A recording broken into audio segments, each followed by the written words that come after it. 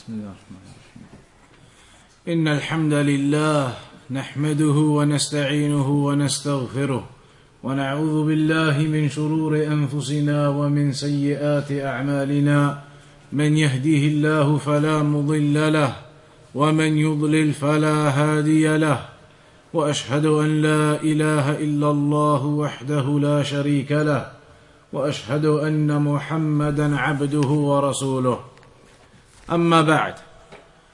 So as you will be aware, the lecture that we're going to have tonight, insha'Allah ta'ala, during the course of it, we're going to discuss regarding the issue of differences of opinion within the religion.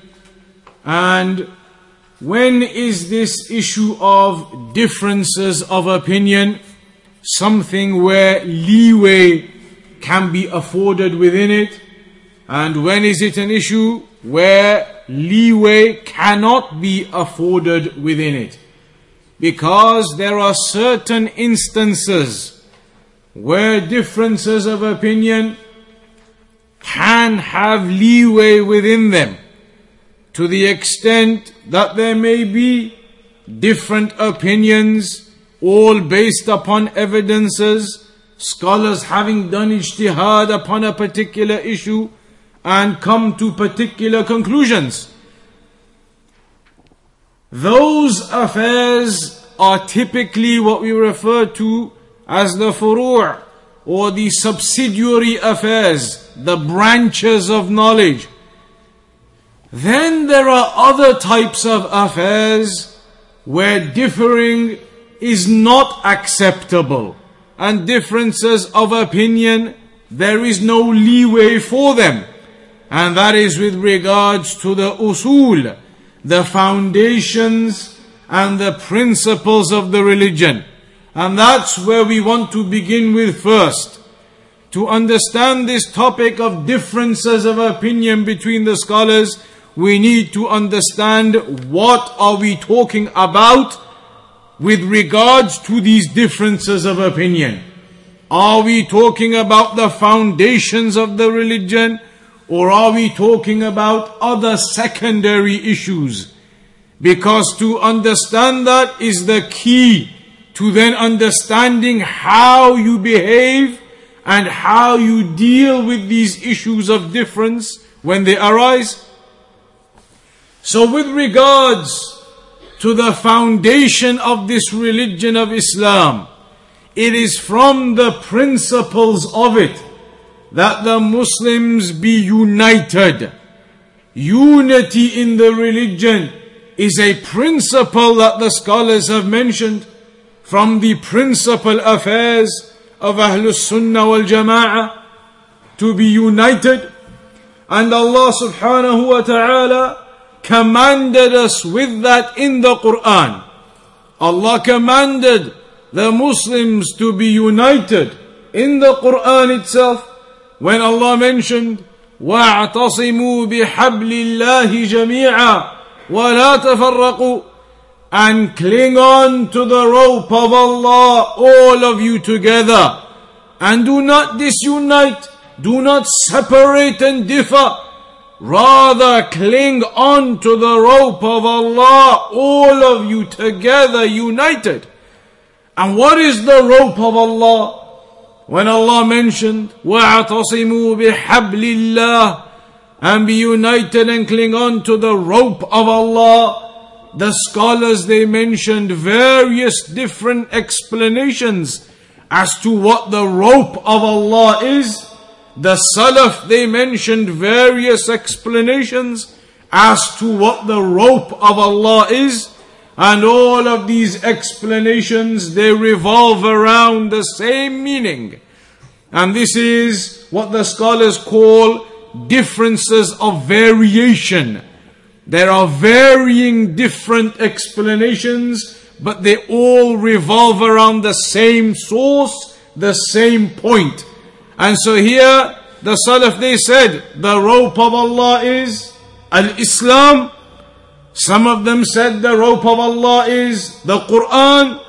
Some of them said the rope of Allah is the Sunnah. These are varying different statements from the Salaf, but they all revolve around and return to the same source, the Quran, the Sunnah, Islam. It is all the same affair that they are talking about. That the rope of Allah is this religion upon Tawheed, the Quran and the Sunnah. That is what Allah is telling us in the Quran to be united upon and to cling on to. وَاعْتَصِمُوا بِحَبْلِ اللَّهِ جَمِيعًا, and cling on to the rope of Allah, all of you together. Then Allah mentioned in the same ayah, mentioned a warning to us, a warning to the believers, a warning to the Muslims. وَلَا تَكُونُوا كَالَّذِينَ تَفَرَّقُوا وَاخْتَلَفُوا, and do not be like those who split up and they differed. Do not be like those who split up and they differed. Rather, Allah mentioned in another ayah, إِنَّ هَذِهِ أُمَّتُكُمْ أُمَّةً وَاحِدَةً وَأَنَا رَبُّكُمْ فَاعْبُدُونَ. Indeed, this ummah of yours is one ummah, and I am your Lord, so worship me. Hence Allah subhanahu wa ta'ala has made it clear in the Quran itself, this command to be united, for the believers to be united. However, the question that arises initially is, how do we bring about this unity? How do we prevent ourselves from falling into those differences, from falling into that separation? Then the answer to that is in that very ayah that we mentioned. وَاعْتَصِمُوا بِحَبْلِ اللَّهِ, cling on to the rope of Allah. Unity will only come upon that one upright methodology.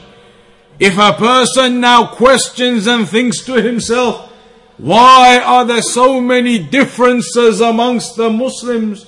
Some Muslims do certain things in certain ways, other groups do it in certain other ways.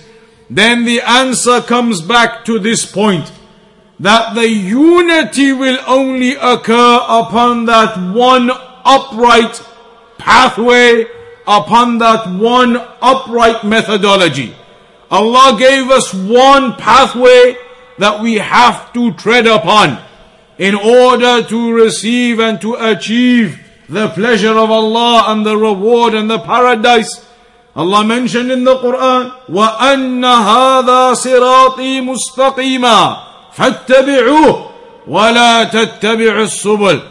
This is my straight path, Allah said, so follow it and do not follow the divergent pathways. فَتَفَرَّقَ بِكُمْ عَنْ سَبِيلِهِ. They will split you away from the path of Allah. Regarding that ayah, it is mentioned in the hadith that the Prophet sallallahu alaihi wasallam, he drew a straight line in the sand on one occasion. خط لنا رسول الله صلى الله عليه وسلم خطا مستقيما. The Prophet sallallahu alaihi wasallam on one occasion amongst his companions, he drew a straight line in the sand and he said to them, هذا سبيل الله. This is the path of Allah. ثم خط عن يمينه خطوطا وعن شماله خطوطا. Then he drew lines to the right of it and lines to the left of it, and he clarified to them that all of these other lines that are turning away from that one upright pathway, they are all distorted and deviated away from the truth. على كل سبيل منها شيطان يدعو إليه. On all of these pathways is a shaitan calling you to it, calling you to turn away from the path of Allah. The shaitan, Iblis, devil, calling you away from the path of Allah subhanahu wa ta'ala. That's why Ibn al-Qayyim said, rahimahullah ta'ala, وَذَلِكَ, and that is because, regarding this straight path, ذَلِكَ لِأَنَّ الطَّرِيقَ الْمُوصِلُ إِلَى اللَّهِ وَاحِدٌ. The pathway which will take you to Allah is only one. The pathway that will take you to Allah, the reward from Allah, the pleasure of Allah, the paradise, that is only one pathway.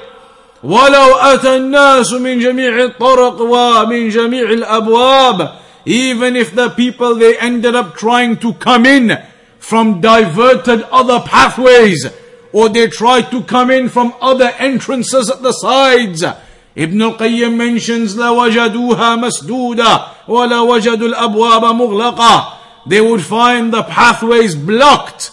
There is no other pathway that will take you to Allah. They would find them all blocked. And all of these other doors they try to go through away from the upright pathway, they would find all of them blocked and closed and locked in front of them. Because the pathway to Allah is only one. And that is the clinging on to the rope of Allah, the Quran, the Sunnah, upon the methodology of the Salaf of this Ummah. These are the foundations and the basics we all require to understand.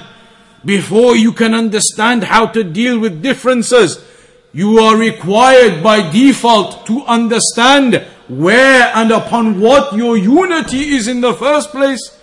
Where and upon what is your unity in the first place? And that unity of yours is upon the Quran, the speech of Allah subhanahu wa ta'ala, the final revelation from Allah, and upon the Sunnah, what the Prophet sallallahu alaihi wasallam taught us from his teachings, and upon the understanding of the Salaf of this Ummah. The Salaf, those companions who were with the Prophet sallallahu alaihi wasallam, they accompanied him, they were with him, they lived with him, so they saw the revelation coming to the Prophet sallallahu alaihi wasallam. They lived with him and saw how the Prophet behaved, what the Prophet did, what he taught them. They saw all of that firsthand. Hence, when we try to understand the religion, we try to interpret the Quran or interpret the Sunnah, the teachings of the Prophet ﷺ, then we do not interpret with our own intellects and our own minds. Rather, we return back to looking at how the companions of the Prophet Muhammad ﷺ understood those particular issues and how they interpreted them. By doing that, you will then be united upon one methodology.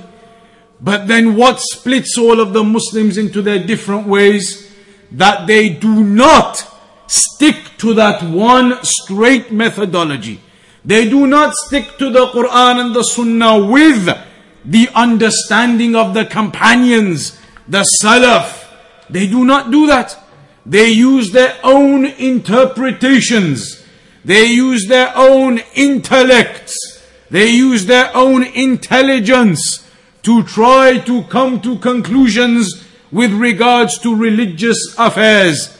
And as a consequence, if every individual is going to use his own intellect and his own intelligence, his own logic, to come to a conclusion upon a particular affair, then in this one room alone, you would end up with 40 or 50 different opinions on a single affair.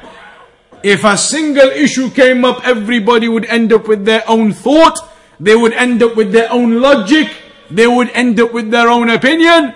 On one affair alone, you would end up with 30 different opinions already, split up into 30 different groups already. But if everybody decided that on this particular issue we're trying to determine what is the religious verdict on it, what is the religious stance upon this particular affair, that we will not use our own intellects and our own smartness as we view it.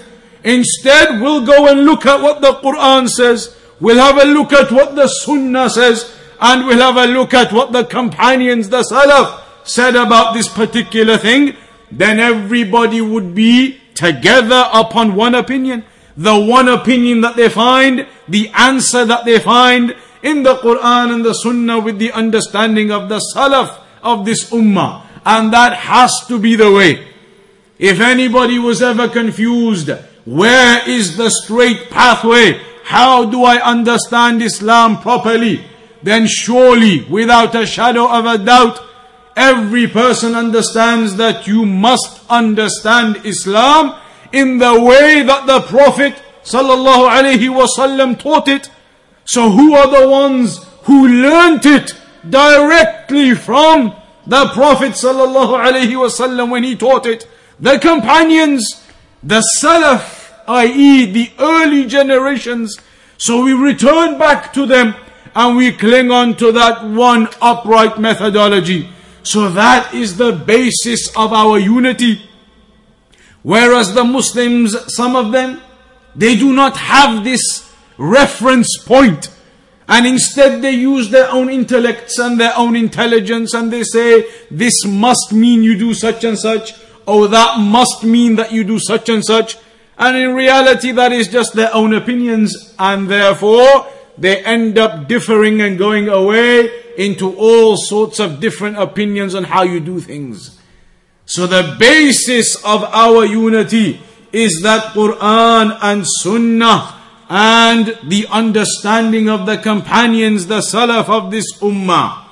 Al-Shaykh Al-Fawzan, Hafidhahullah Ta'ala, mentions, ولا يجوز لأمة محمد أن تتفرق في عقيدتها وفي عبادتها وفي أحكام دينها. It is not permissible for the Ummah of Muhammad, the Muslims, to differ in their aqidah, or to differ in their worship, or to differ or split up in the rulings of their religion. Rather, they must be united and they must return back to the Quran and the Sunnah whenever any differing occurs. فَإِن تَنَازَعْتُمْ فِي شَيْءٍ فَرُدُّوهُ إِلَى اللَّهِ وَالرَّسُولِ. Allah told us in the Quran, if you differ over anything, then return it back to Allah and His Messenger. Return it back to Allah, i.e. the Quran, and return it back to the Messenger, i.e. the Sunnah.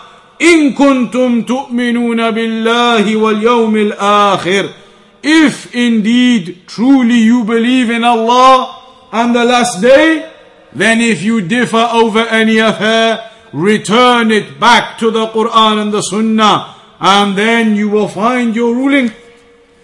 The believer, the true believer, when this situation arises that there may be some differing over an affair, and the return is made to the Quran and the Sunnah and the understanding of the Salaf of this Ummah, and the answer is found, then a true believer does not find in his heart anything to repel that truth.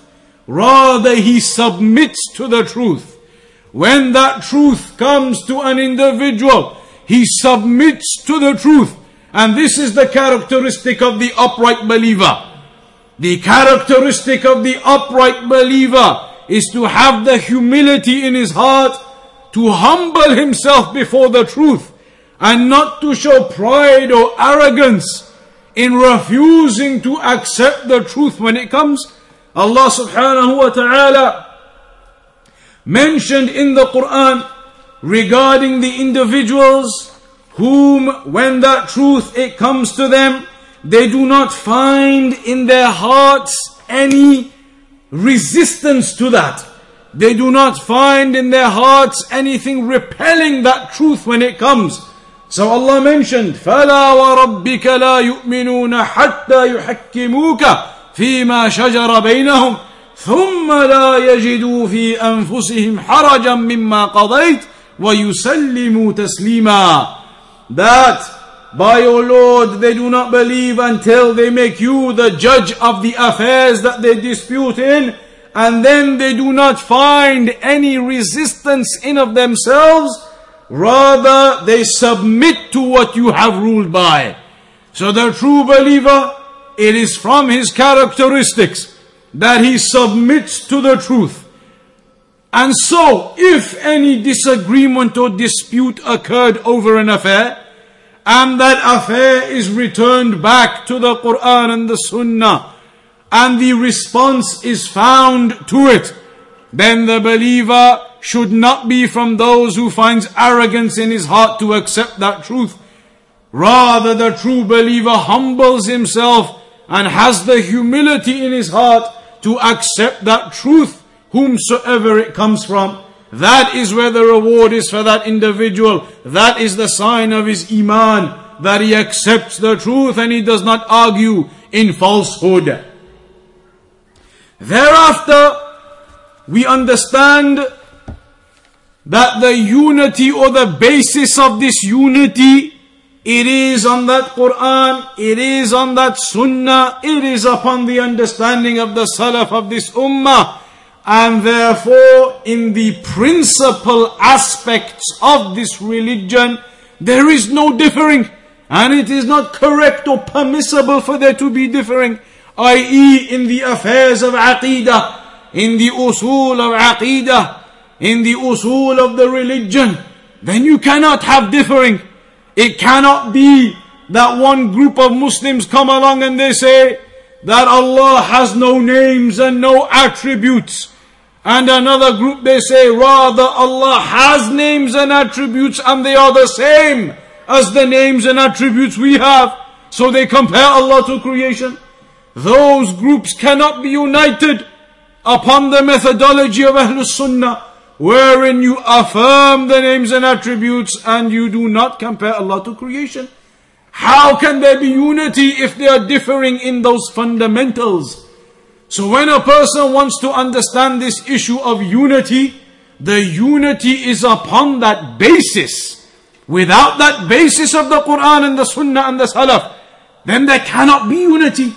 How can you unite? And the group of people, they say to you, Allah has no names and attributes. Where is your unity?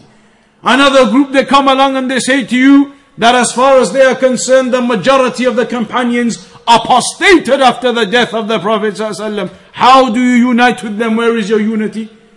The unity will only come when the people are united upon that upright way, upon that one aqidah, upon the one methodology. That is the basis.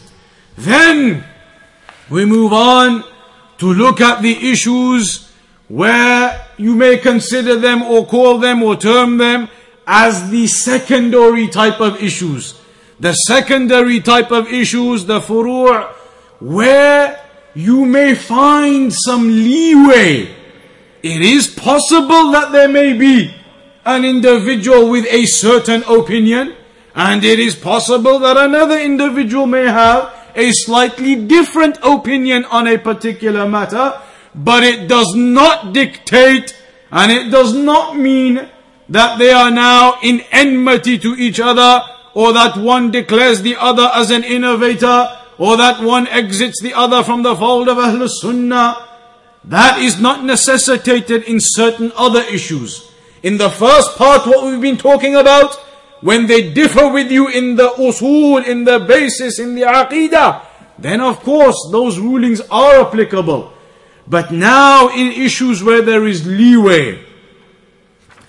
So an example, or some of the examples that are mentioned with regards to this issue of having differences where there may be some leeway, and that you do not have enmity or anger or expelling one from the fold of Ahlul Sunnah or the likes of such actions.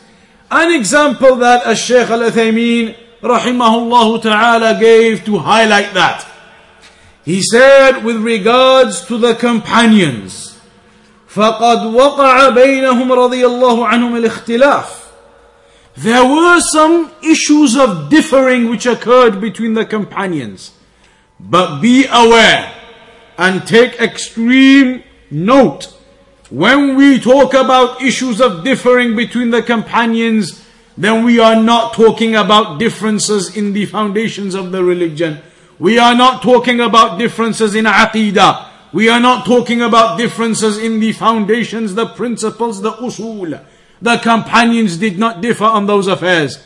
Rather, when we talk about differences, ijtihad on certain issues, what you call now easy to understand, issues of fiqh.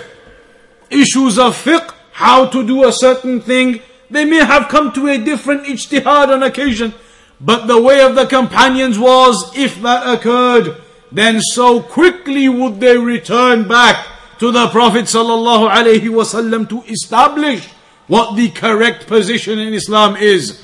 So one example of that is regarding what happened at the time of the Prophet sallallahu alaihi wasallam. At the time of the Prophet sallallahu alaihi wasallam himself, فقد حصل الخلاف بينهم في عهد رسول الله صلى الله عليه وسلم ورسول الله بين أظهرهم. The Prophet ﷺ was with them, amongst them, and there was this one example of where they differed over their opinion on an issue. فمن ذلك أن النبي صلى الله عليه وسلم لما فرغ من غزوة الأحزاب وجاءه جبريل يأمره أن يخرج إلى بني قريظة لنقضهم العهد، قال النبي صلى الله عليه وسلم لأصحابه: لا يصلين أحد منكم العصر إلا في بني قريظة. On this one occasion in this narration it is mentioned, the hadith which is in Al-Bukhari and Muslim, that there were, to summarize the narration and to mention the point of it, there were a group of the companions who were sent out to go to Bani Qurayza, to go to a particular location. And the Prophet ﷺ said to them, do not pray Asr until you reach that place. Do not pray Asr until you reach Bani Qurayza. فَخَرَجُوا مِنَ الْمَدِينَةِ إِلَى بَنِي قُرَيْظَةِ. So they exited from Medina, heading towards Bani Qurayza. وَحَانَ وَقْتُ الصَّلَاةِ الْعَصْرِ. But on the way, the time for Asr prayer occurred. As they were still traveling, they hadn't arrived, and the time for Asr came. فَقَالَ بَعْضُهُمْ. So some of them said, لَا نُصَلِّي إِلَّا فِي بَنِي قُرَيْظَةِ. Some of them said, we will not pray Asr. We'll carry on traveling. When we get there to Bani Qurayza, we'll pray Asr there, because that's what the Prophet ﷺ said. وَلَوْ غَابَتِ الشَّمْسِ. They said, even if the sun goes down, even if Maghrib time enters, we'll not pray. We'll carry on traveling until we get there, because the Prophet ﷺ said, do not pray Asr until you get there. The other group of them said, نصلي في الوقت لأن رسول الله صلى الله عليه وسلم أراد بذلك المبادرة والإسراع إلى الخروج ولم يرد منها تأخير الصلاة. Another group of them said, no, we have to pray here right now. Before the sun goes down, we have to pray Asr in its time. And what the Prophet ﷺ meant, they said, is that you should hasten and be quick to try and get there and pray Asr there. They said that's what the Prophet ﷺ meant. Be quick and get there in time before Maghrib, so you can pray your Asr there. But now they said we didn't manage it. So we'll have to just pray here. So some of them prayed, considering upon their ijtihad that the meaning of the statement of the Prophet ﷺ, do not pray until you get there, is be quick and hasten so you can pray your Asr there. But they said we didn't manage it, so we'll just have to pray. The others said no, regardless of that, whether you managed it or not, or be quick or not, the statement was do not pray until you get there. So even if the time finishes, we'll not pray until we get there. So they did a difference in action. There was a difference in their action, in how they went about doing what they did in terms of their praying of Asr. when this came back to the Prophet sallallahu alaihi wasallam, when the Prophet sallallahu alaihi wasallam discovered what occurred, فلما بلغ ذلك النبي صلى الله عليه وسلم فلم يعنف أحدا منهم ولم يوبخه على ما فهم. The Prophet sallallahu alaihi wasallam did not rebuke either one of the two sets of them. He did not rebuke either group upon the opinion that they went to, the ijtihad that they made and the conclusion that they came to. The Prophet sallallahu alaihi wasallam did not rebuke either group. He did not say, no, you were wrong, why did you come to this conclusion, you were supposed to do that, what the others did. Neither did he say to the others, you were wrong, why did you do this, you were supposed to do what they did. He did not rebuke either group, and he did not speak with severity to either group. وَهُمْ بِأَنفُسِهِمْ رَضِيَ اللَّهُ عَنْهُمْ لَمْ يَتَفَرَّقُوا مِنْ أَجْلِ الْاخْتِلَافِ الرَّأْيِ فِي فَهْمِ حَدِيثِ الرَّسُولِ. And even the companions themselves, they amongst themselves did not have any enmity towards each other, or split, or differ, or have hatred towards each other over this ijtihad that they came to. And consider, this is about the prayer, one of the arkan of Islam. This isn't something you might say it's a minor issue, there was no problem. This is the prayer, praying the prayer in its time or not, and we've studied that before. The severity and the importance of the prayer and praying it in its times. This is an issue of great significance. Yet the companions, when they came to their altering or their differing conclusions, and they did differing actions, they did not dispute with each other and argue and have hatred and enmity and splitting. That did not occur between them. And neither did the Prophet sallallahu alaihi wasallam rebuke either group for being wrong in that way, because this was a matter from their ijtihad, from what they understood of the statement of the Prophet ﷺ in that affair. And that's why the scholars, they say, with these types of, to phrase it simply, the fiqh types of issues, then in those issues, there are affairs where you have that leeway, due to the fact that these issues on occasion do not have a definitive, clear-cut evidence in them. Meaning the evidences that are available could possibly be interpreted in the way that a particular group interprets them, and they could possibly be interpreted in the way that the other group interprets them. There is leeway for that ijtihad. And that's why the Prophet ﷺ mentioned that if the mujtahid, the mufti, the individual does that ijtihad and he gets it right, فَإِنْ أَصَابَ فَلَهُ أَجْرًا وَإِنْ أَخْطَأَ فَلَهُ أَجْرٌ وَاحِدٌ. If he gets it right, he gets 2 rewards. If he gets it wrong, there's still 1 reward. So these are issues, as Shaykh al-Uthaymeen mentioned, where the evidences, there is some leeway to be able to come to the conclusions that have been come to. So you have many of these types of affairs, and we studied some of them previously. When you go into sujood, do you go down with your hands first, or do you go down with your knees first? That was an issue that we mentioned briefly. When you do the Fajr adhan, the first adhan and the second adhan, when do you say as-salatu khayrun min an-nawm, in the first adhan or the second adhan? Again, an issue where it can be understood it's the first adhan from the evidences. It could be interpreted it's the second adhan. That type of issue is to highlight now. It would not be an issue where you begin to rebuke those who oppose you in your opinion, and you begin to become severe upon them, and you speak with illness towards them, because a group of brothers decide that the statement as-salatu khayrun min an-nawm should be in the first adhan of Fajr, and perhaps another group consider it should be in the second adhan. That is not an issue of dispute, whereby you have hatred and differing and splitting and evil towards each other. If that occurs, the hatred and the splitting and the speaking ill of each other and claiming these people know nothing and they do not practice the Sunnah and heavy words of this nature, then as the scholars, they say, in reality it indicates your lack of understanding of the religion. It indicates your own ignorance in these affairs, that you think you have to rebuke in this way over issues where genuine ijtihad and conclusions of the scholars have differed over. And there is that leeway. As the scholars say, al-amru fihi wasi'. Certain issues, there is leeway in them. There is some room to maneuver. Hence the scholars on that issue, the majority say it is in the second adhan.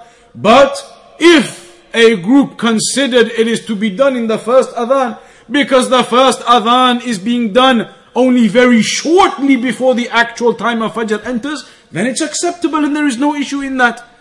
And nobody can begin to claim this is against the Sunnah and you've opposed the hadith and the narrations. That is not the case. And the one who begins to bring that type of speech, in reality, it indicates his own ignorance of having studied those particular topics and those issues. And this is something which does occur a lot. And that's why Shaykh al-Islam Ibn Taymiyyah rahimahullah ta'ala mentioned, when you see these types of issues, very easily or briefly to mention, as we say, the fiqh types of issues. Do you do that in the first adhan? Do you do it in the second adhan? Do you go down with your hands? Do you go down with your knees? Issues of this nature where there have been differences in ijtihad of the scholars. Ibn Taymiyyah rahimahullah mentioned, if, generally speaking, you are enjoining the good and you are forbidding the evil, one of the prerequisites of that is to actually understand and to know something is a good in the first place before you try and enjoin it. And to actually understand and to know that something is actually an evil before you prohibit it. Obviously, you cannot enjoin the good and forbid the evil if you do not know what the good is and what the evil is. As Shaykh al-Uthaymeen, he gave an example. He said, you see somebody praying sitting down. Young, fit, healthy brother. You see him sitting down and praying the obligatory prayer. In the jama'ah, in the congregation, he's at the end of the row sitting down and praying. So you think to yourself, what is he doing? From the pillars of the congregational prayer is the qiyam, the standing. It's impermissible to sit down. He's missed one of the pillars of the prayer. His prayer will not be acceptable. So you go to him after the prayer, you say, Akhi, what are you doing? The congregational obligatory prayer we've just prayed. In the nafil prayers you can sit, but not the obligatory. So you start to enjoin the good and forbid the evil upon him. And you start to explain this issue where he has erred and he has sat down and prayed an obligatory prayer. But then, as Shaykh al-Uthaymeen mentioned, that individual turns around and he says to you, brother, with all due respect, have a look at my ankle. Look at the size of the cast I've got on it. Twisted it yesterday, I can't stand. Hence I have a legitimate reason to sit. The scholar, the Shaykh al-Uthaymeen gave that example to highlight that sometimes there may be issues where it is permissible for an individual to engage in something that may typically not be permissible. So you have to be aware of that. That on occasion, a person or a group of people may engage in a particular issue which is typically not allowed.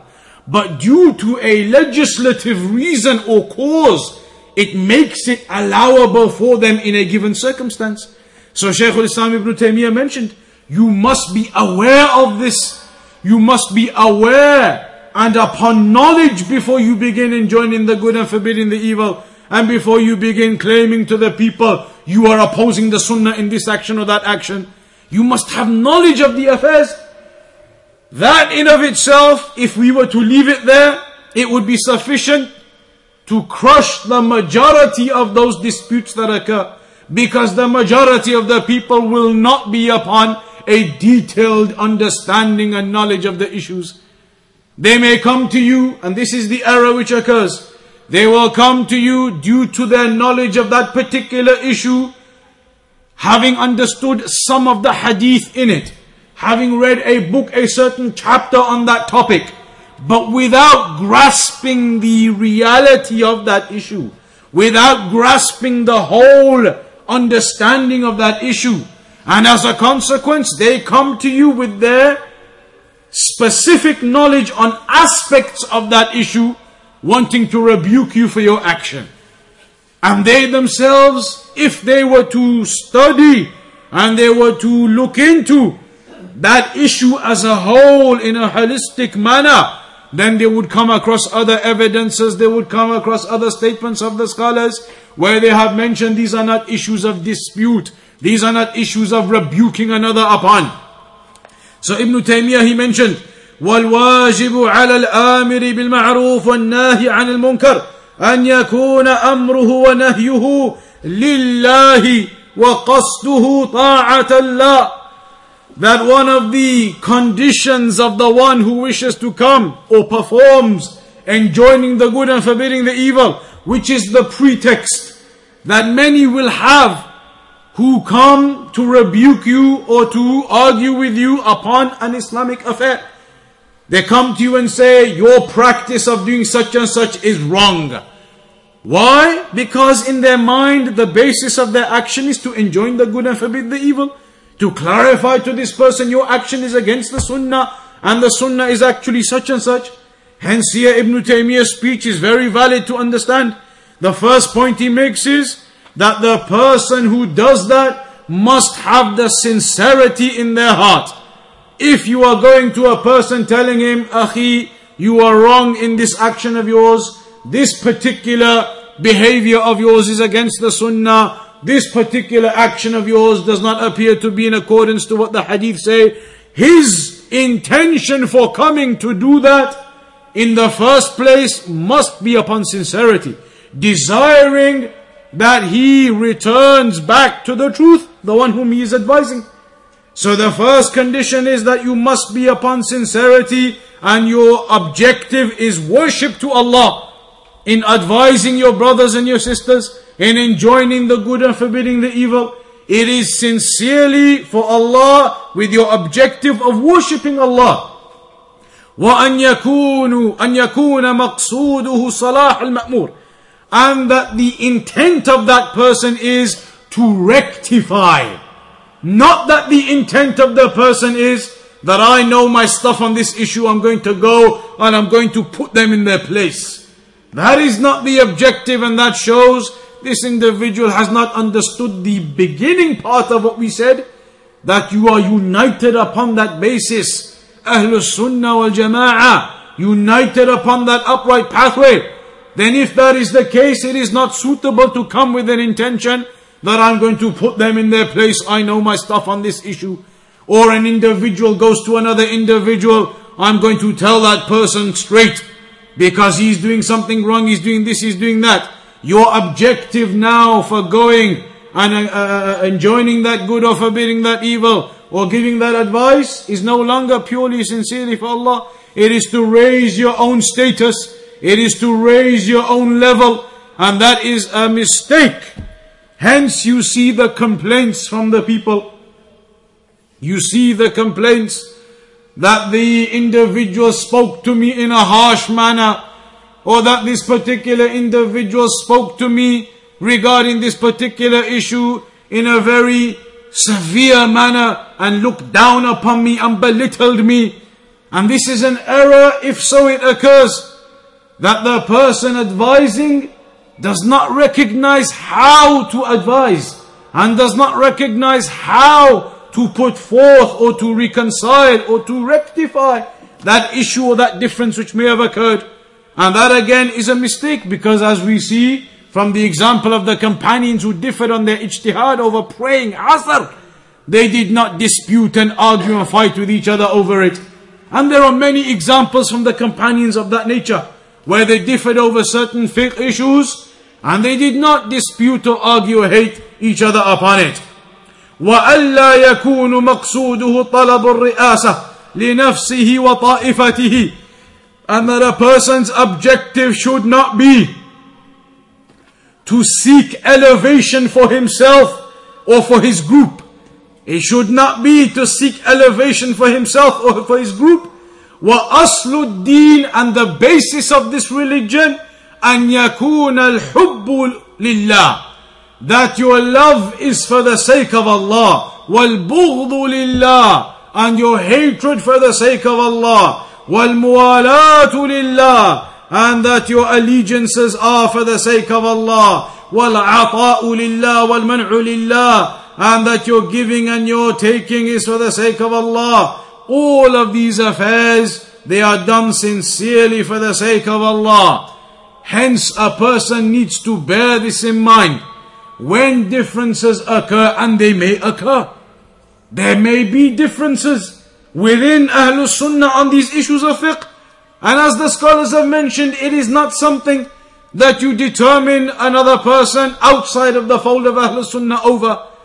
Do you not see the examples of Shaykh al-Albani and Shaykh bin Baz, two great mountains of our time, rahimahumullah, how they differed over certain issues, yet this did not cause them to declare the other to be an innovator outside of the fold of Ahlul Sunnah, to make tabdi' of each other, to warn against each other over the issues of the fiqh rulings that they had differences of opinion over. Great issues that are well known to us now. Where do you put your hands back after coming out of ruku'? The issue of how do you go down into prostration with your hands or your knees? Various different topics.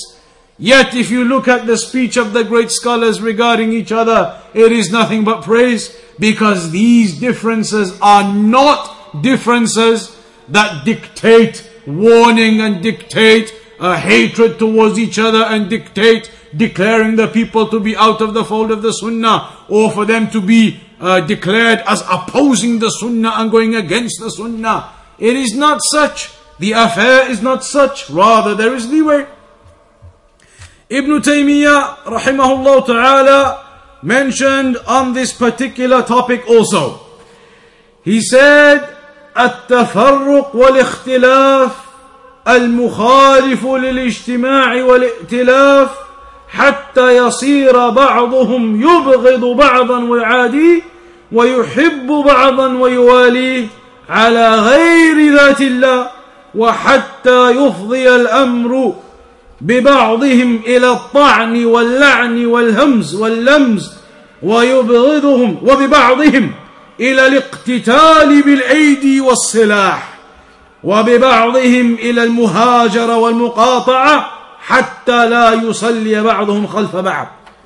He mentions that this splitting and this differing and this opposition to this unity that you are upon, or you are meant to be upon and you have been commanded to be upon, this differing which occurs between the people to the extent that they hate each other and they have enmity to each other and they have love for their others and allegiance for their others, not for the sake of Allah, until the affair becomes such that they begin to abuse each other, to curse each other, to belittle and to speak evil of each other, to such an extent with some of them they may even begin to physically fight each other and they abandon each other. Then this is all from the affairs which are impermissible. وَهَذَا كُلُّهُ مِنْ أَعْظَمِ الْأُمُورِ الَّتِي حَرَّمَهَا اللَّهُ وَرَسُولُهُ. These are all from the greatest of the affairs that Allah and His Messenger they forbade. والاجتماع والائتلاف من أعظم الأمور التي أوجبها الله ورسوله. Unification, unity and strength upon that cooperation, this is from the greatest of the affairs that Allah has made obligatory upon us.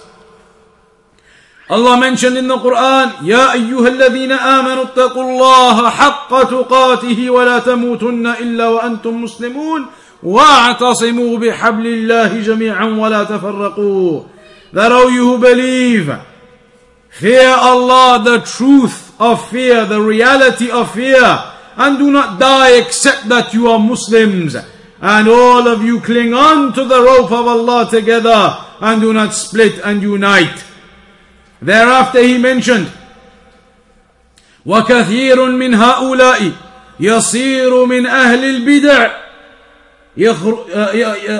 يسير من أهل البدع بخروجه عن السنة التي شرع رسول الله صلى الله عليه وسلم لأمته Many of these people, Shaykh al-Islam Ibn Taymiyyah mentions, who have these hatreds, have these issues in their hearts, have this rancor against Ahlul Sunnah, against their brothers, who they are supposed to be united with upon that basis of the Aqidah, of the Usul, the Quran, the Sunnah, the Salaf. Yet they have this hatred or this feeling against them. Then Shaykh al-Islam says, for some of them, if not many of them, in the end you will find they actually split away and they separate away from Ahlul Sunnah due to what they find in of themselves from this behavior and from this splitting away from the Jama'ah, from Ahlul Sunnah. So Ibn Taymiyyah says, وَهَذَا الْأَصْلُ الْعَظِيمُ وَهُوَ الْاعْتِصَامُ بِحَبْلِ اللَّهِ جَمِيعًا وَأَنْ لَا يَتَفَرَّقُوا هُوَ مِنْ أَعْظَمِ أُصُولِ الْإِسْلَامِ. This principle of being united upon the rope of Allah, it is from the greatest of the principles of Islam. وَمِمَّا عَظُمَتْ وَصِيَّةُ اللَّهِ تَعَالَى بِهِ فِي كِتَابِهِ. And it is one of those affairs that the advice from Allah subhanahu wa ta'ala, or the rulings and the commandments that came from Allah regarding it, are from the greatest of significance. These are from the affairs that the greatest of significance has been given to them in the Quran. وَمِمَّا عَظُمَ ذَمُّهُ لِمَنْ تَرَكَهُ مِنْ أَهْلِ الْكِتَابِ وَغَيْرِهِمْ. And it is one of those issues where the dispraiseworthiness of those who went against this principle of unity and cooperation upon that goodness, the ones who went against that and they split and they separated and they differed, then there is a great degree of dispraise upon them in the Quran and from the Prophet sallallahu alaihi wasallam. Hence the Prophet sallallahu alaihi wasallam said, وَعَلَيْكُمْ بِالْجَمَاعَةِ فَإِنَّ يَدَ اللَّهِ عَلَى الْجَمَاعَةِ. Upon you is the jama'ah, to be clinging together on the methodology of the Quran and the Sunnah with Ahlul Sunnah, because indeed the hand of Allah is upon the jama'ah. The narration of the Prophet sallallahu alaihi wasallam. All of this in summary, it highlights to us that there are two main affairs to understand. One is that there is the basis of the religion, the aqidah, the usul, the foundations. Those do not accept differing within them. You cannot claim to differ upon them, have differences of opinion and be united. There is no unity then. How do you unite if one claims the companions are kuffar and one claims they are Muslims? One claims Allah has no names and attributes and the other says of course He does. How do you unite? You cannot. So in the foundations there is no differing allowable. And there was never any differing between the companions. So do not allow these misguided individuals to come along and try to derive examples where the companions differed and to try and say these are examples where they differed in aqidah. They are not. Even if the affair may be linked to aqidah, it is not in the usul and the principles of aqidah. Rather it will be a secondary affair. That is one thing. On that issue, there is no differing acceptable. The one who differs with you on that, it is clarified, they are taught, they are explained. And you do not claim that they are from Ahlul Sunnah despite their differing in that. They are not. That is the basis of them and Ahlul Sunnah and their differing. But the other form that we are speaking of, to make it simple, as you say, the fiqh issues, where there may be some leeway in them, and there are many examples of that. We gave the example of the adhan. When do you say as-salatu khayrun min an-nawm? The example of where do you go down in prostration with your hands first or your knees? And there are many, many examples of this nature when there are issues of fiqh where the scholars have given points of evidence, and that is what Shaykh al-Uthaymeen mentioned. These are issues of leeway because the evidences in them can lead to the ijtihad the scholars have made. It is reasonably correct that they can lead to that ijtihad, and it is also reasonably correct that they could lead to this other ijtihad that other scholars have made. Both are reasonably correct upon the evidences. There is no one shut, case closed type of evidence in that.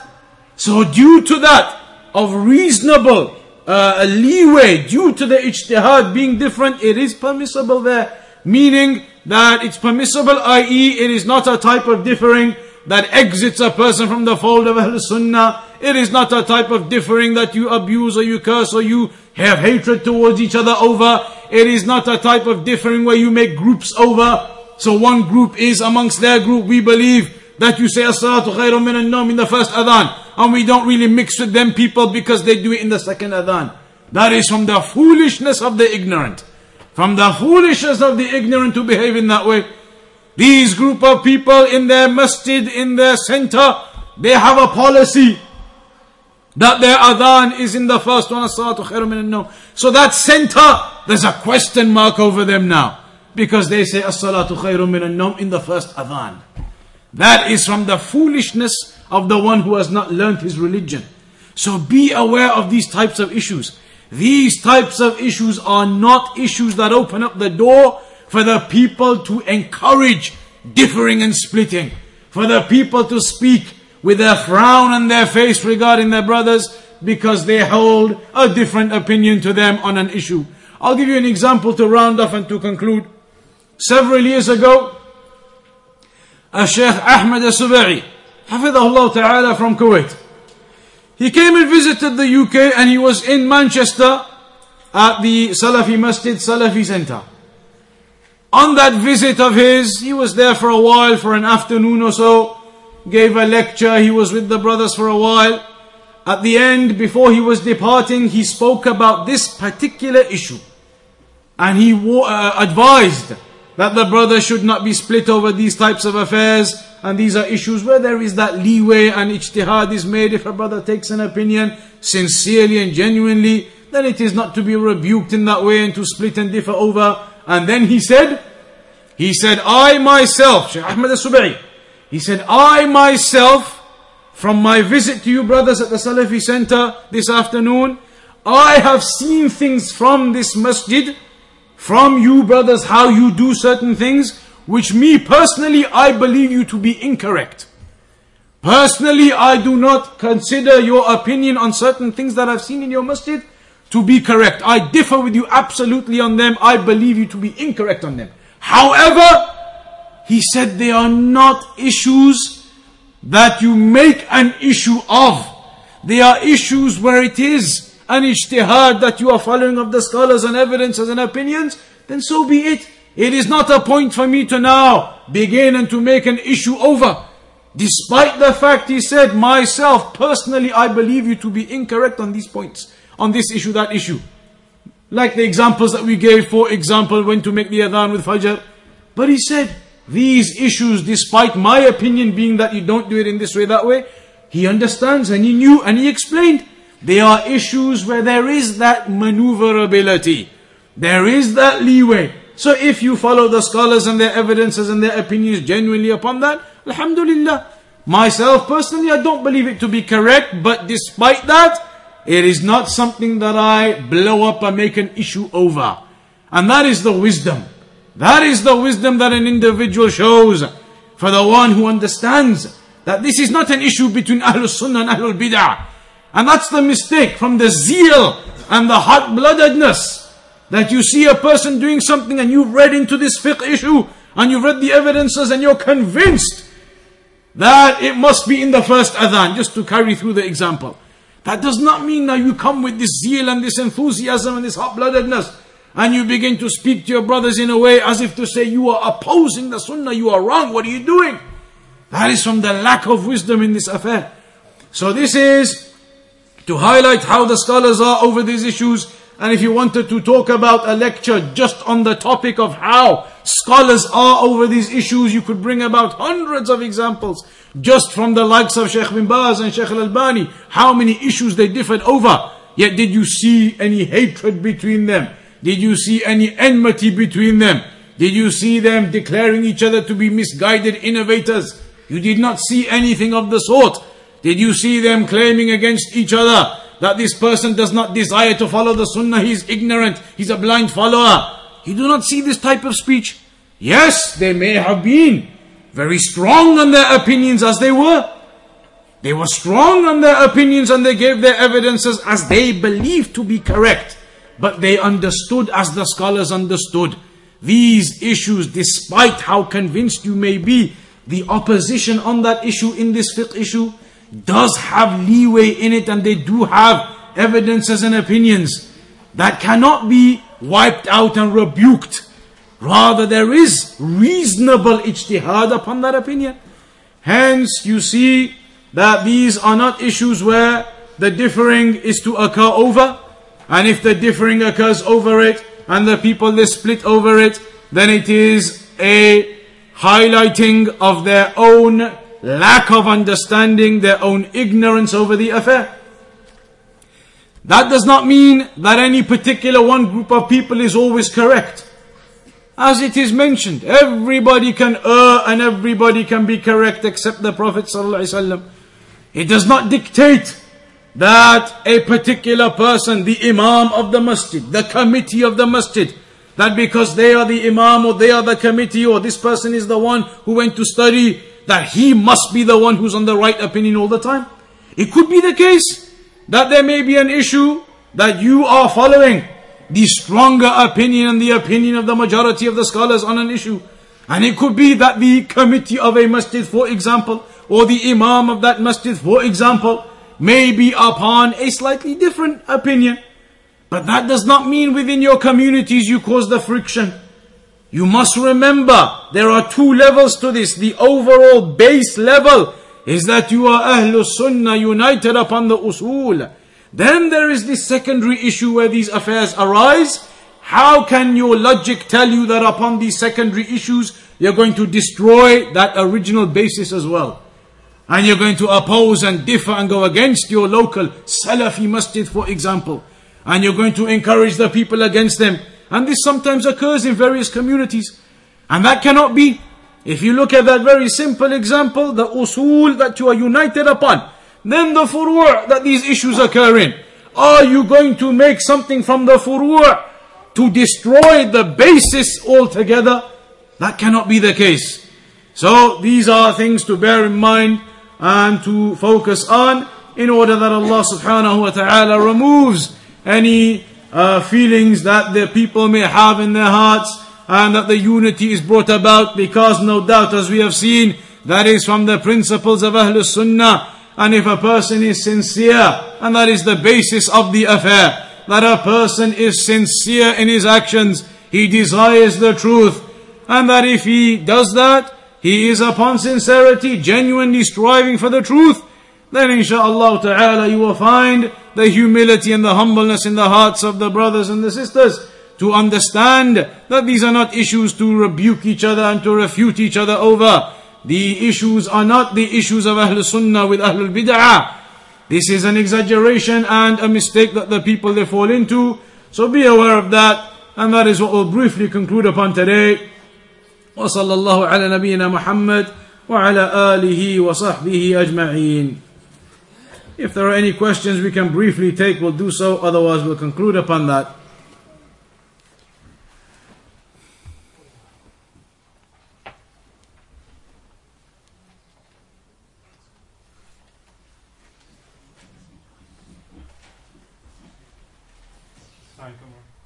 I think you already touched upon this.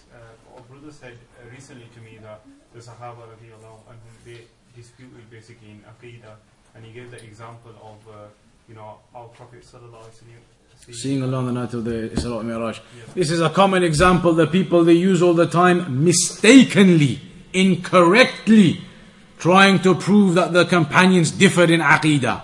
The companions did not differ in the usul, they did not differ in the principles, they did not differ in the foundations of Aqidah. These people try to bring examples like that. They say, but Aisha radiallahu anha, Ibn Abbas, they differed over this issue radiallahu anhuma of whether the Prophet sallallahu alaihi wasallam saw Allah on the night of Al-Isra wal-Mi'raj or not. Aisha radiallahu anha saying, whomsoever claims that the Prophet sallallahu alaihi wasallam saw Allah is a liar. Ibn Abbas radiallahu anhuma saying, the Prophet sallallahu alaihi wasallam saw Allah on that night. So they say, look, an example where the companions differed over the Aqidah. The reality is this is not the case. And there are various explanations to understand how this is not a case of differing in aqidah. Firstly, that the actual issue does not necessitate differing. Because in Arabic it is known there are two types of vision. Even in English you have that type of language, where there are two types of vision. There is the physical vision, seeing something physically. And then there is the metaphoric type of vision, the vision of the heart. The example of that being when you use the word vision or seeing something when you're not physically seeing anything. I say to you, for example, therefore, differing in aqidah and in the principle is not allowed. Do you see? People will say, yes, I see. What do you see? What have I shown you? Here you're not seeing anything physical, but the meaning of I see, it's a type of vision from the heart. It's not a physical sight. In Arabic you have that. You have the vision of the heart and you have the vision of the eyes. Ibn Abbas was talking about the vision of the heart. Aisha radiallahu anha was talking about the vision of the eyes. So is there any contradiction? They are talking about two different types of vision. There is no contradiction. On top of that, the scholars, they say, let's say for the sake of the argument, they were talking about the same thing. Still, it would not be an example of differing in aqidah, because this is not from the usul of aqidah. The asl in this particular issue is seeing Allah. And we know the aqidah of Ahlul Sunnah, the foundation of that. In this world we cannot see Allah. In the hereafter we will see Allah. The innovators, they denied that and they rejected that. That is the basis of this topic. In this world we will not see Allah, in the hereafter we will.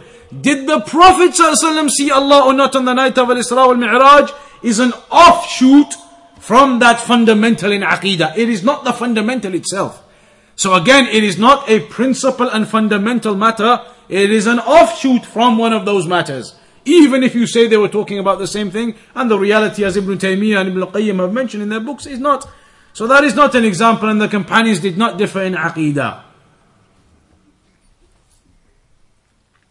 The reason why these deviated individuals want to try and prove that is so that they can justify their cooperation with the people of innovation. That's really where it comes down to.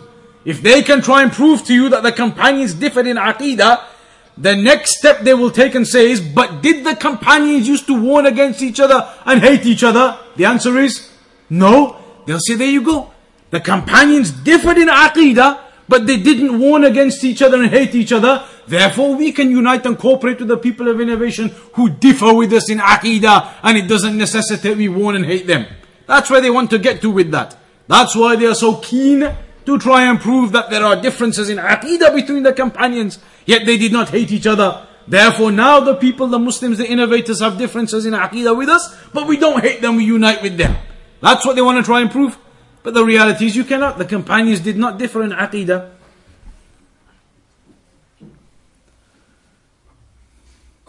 Just on that issue, there's a brother at work, he's just wanted me to ask you a question. Basically, somebody is showing him a video by Adi Bandi, and in that he's putting out a book and he's saying that Sheikh Albani, Sheikh bin Baz and Sheikh Uthaymeen differed in issues of Aqidah. And obviously, I don't prove, so just briefly clarify that for me, because Sheikh Al-Albani, Sheikh Al-Uthaymeen, Sheikh bin Baz, rahimahumullah, were all upon the Aqidah of Ahl Sunnah wal Jama'ah. If he wants to try to prove to you that one of them was not, or more than one of them was not, then he needs to bring that proof and show us where and which points in Aqidah one of these scholars was not upon the Aqidah of Ahl Sunnah. my friend has told me, he's put that book out, I haven't seen it because I know they're different. Well, it's impossible to really look into it unless we know what he's bringing then. And it's impossible. There is no such thing. Sheikh Al-Albani, Sheikh bin Baz, Sheikh Al-Uthaymeen, rahimahumullah, are all well-known scholars upon the methodology of Ahlus Sunnah. If he's going to say they differed in Aqidah, in the principles of Aqidah, and really by saying that he wants to get on to the point of therefore saying that one of them or two of them were not really from Ahlus Sunnah or along those lines, he then needs to prove what are these oppositions to the Aqidah of Ahlus Sunnah that occurred from Sheikh bin Baz, Sheikh Al-Albani, Sheikh Uthaymeen. Where are those oppositions that nobody else has heard of or found out for all these years, but this Deobandi has?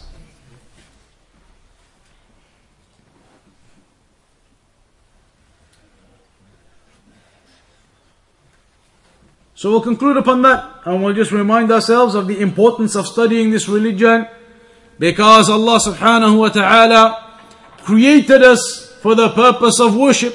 Allah subhanahu wa ta'ala created us and placed us upon this earth for the purpose of His worship. So it is upon us, binding, that we study our religion, and we are upon knowledge regarding our religion, that we then understand how to worship Allah subhanahu wa ta'ala. All of the prophets and messengers Allah sent throughout history, from Nuh alayhi salam, Noah as they say, from Ibrahim alayhi salam, Musa alayhi salam, Isa alayhi salam, Moses, Abraham, Jesus, all of these prophets of Allah, all of the prophets that we believe in as Muslims, then those prophets all came with the revelation from Allah. They all came with guidance from Allah to take the people out of darkness into light, to take the people out of a life without any meaning, a life without any objective, to take them into the light of Tawheed, whereby they understand their Creator Allah subhanahu wa ta'ala is the one who created them, gave them life, gave them death. He is the one therefore deserving all of that worship. And they then realize an objective and a purpose to their life.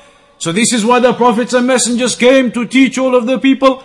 And that is what Allah mentioned in the Quran is our objective upon this earth, to worship Him. وَمَا خَلَقْتُ الْجِنَّ وَالْإِنسَ إِلَّا لِيَعْبُدُونَ. I did not create the jinn or the humans except for them to worship me. And the Prophet ﷺ, he came with that final revelation, of the Quran, explained within it the message of Tawheed. No such thing as multiple gods or multiple deities, rather worshipping Allah alone, one deity to worship, La ilaha illallah, that there is no other deity deserving of worship in truth except Allah subhanahu wa ta'ala.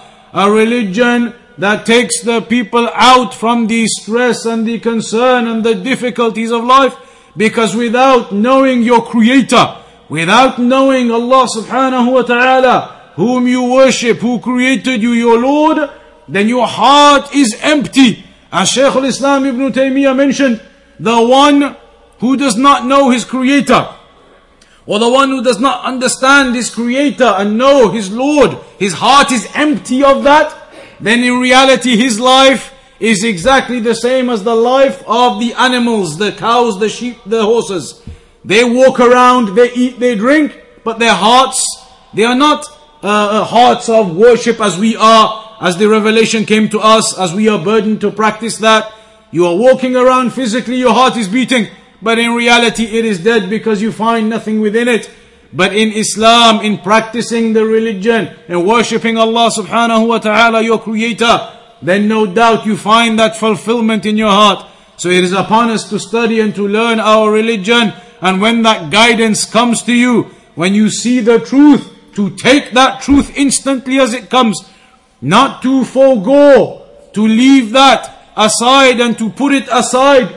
For the one who puts it aside, you do not know what the state of your heart will be in the future, whether you will see that truth again and understand it when it comes the next time.